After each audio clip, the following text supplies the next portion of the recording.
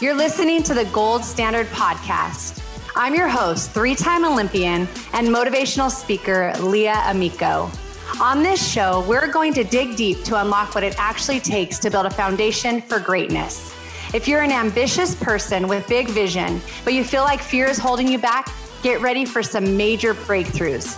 Let's dive in. Hey everybody, welcome back to the Gold Standard Podcast. I'm Leah Amico. This is episode number 84, and today I'm going to talk about passion. What are you passionate about? What do you love to do?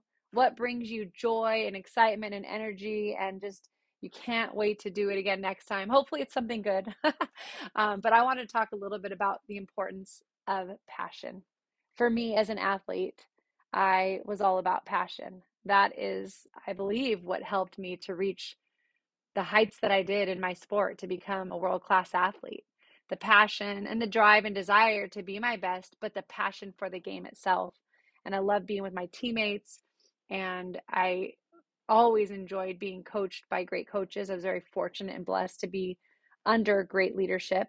But with that, again, I brought my emotions to it, and I felt like when I was on the field, I was doing what I was created to do. I felt like I had the gifts and the talents, and eventually really believed and learned that God had given me these talents for a purpose. And that was a platform to glorify Him as well. But I had the passion that came from within. Nobody had to try to get me to love the game. Nobody had to try to force me to go out and to become better, because I wanted it so badly in this specific sport. Like, I loved it. I couldn't get enough of it. I mean, I never got sick of it. It's one of the things one of my coaches would say to me. I'd gotten back after my first year of college, and he said, "Hey, we're playing locally and we are down one player. I know this is a really long shot, but Leah, is there any way you would come out and play with us?" And he said he'll never forget. I just won a national championship. That I was like, "Yeah, sure, I'll be there." And went out and played with this team. And he just said, "Man, that just always spoke to me, just about how much you loved the game and how willing you were to do anything to be a part of it." And so, I absolutely loved it.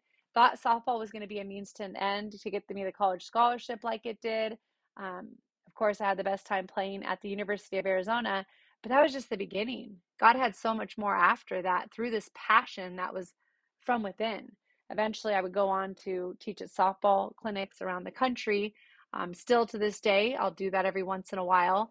The commentating that I do for college softball, been doing that for about 15, 16 years now. Still do some of that. I'll be at the Women's College World Series again this year. See if Oklahoma will win it a third time in a row, or if another team. A lot of teams have been in that top 10 spot. We're seeing some new teams kind of work their way in as well. Clemson being a newer program.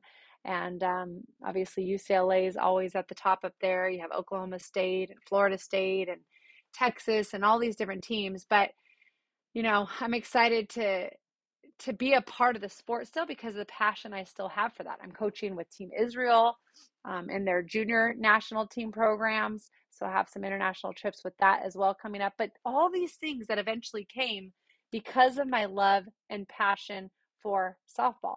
And the thing is, the lessons that I learned started on that softball field, but it impacted me and it's helped me even as a mom.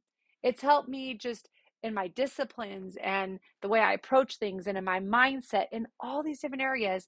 And I truly believe all of that started with the passion from within for the sport, as well as eventually my passion for Jesus as well, obviously, is I believe that bigger picture of why I do what I do, and hopefully the example that I set and the love that others feel when they're around me, and the messaging that I share. But I love this quote about passion.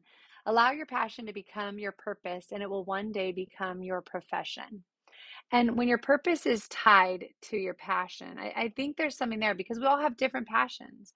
And I want to make sure people don't think, well, I'm not passionate because I'm not loud and vocal about it. That's not passion. Passion is just a desire from within that you know you are driven, and you just definitely like are going in a direction that you are feeling led to go. Like for me on that softball field, I feel like this is what I was created to do. And so it's one definition of passion is strong and barely controllable emotion. So it's just a very strong emotion towards something, like you love to do it. And it's funny because I feel like I saw that with one of my sons when he started playing football. I was like, okay, he has a passion for this. He looked different than any of the other sports he played. And now my youngest son in track, I've seen him just catch this. And even my husband and what he does with his work and in sales, and he's really good at it. But I just see when they talk about it, you can see, and my husband is probably the most passionate about sports as in our entire family. He is the most passionate about sports because when people talk about it, they just come to life. There's so much more behind just, oh yeah, this happened. It's like they know, and they've just given into like, I want to learn more about this. And so with this being said, I just want to encourage you to not settle and to think about what you are passionate about, and think how you can do more things in that area of passion. What you love to do, but what you're gifted to do, when it ties in with that passion and that what brings you joy, keep doing that and encourage others to do the same. That is what I believe makes things so great. When you yourself are passionate and then you surround yourself with other people. And here's the cool thing about passion. We can be in a group setting and it doesn't even have to be the same thing that you're passionate about. Just hearing people light up and get excited about whatever it is that they are super passionate about can impact and influence you in your own way. So I hope that that's happening today as you're listening to this. What brings you joy? What brings you life? What brings you, fulfillment in many ways? And are you walking in that path? Are you doing the things that are allowing you to live out that passion that you have? Because again, for me, I just get amazed that softball has taken me around the world, that I've been able to commentate, coach, do all the different things, and still be able to follow and to live out this passion that I had that started in one area as an athlete on the field, but has exploded into so many more areas and has ultimately become a profession in many ways in my life. So just encourage you to figure out your passion.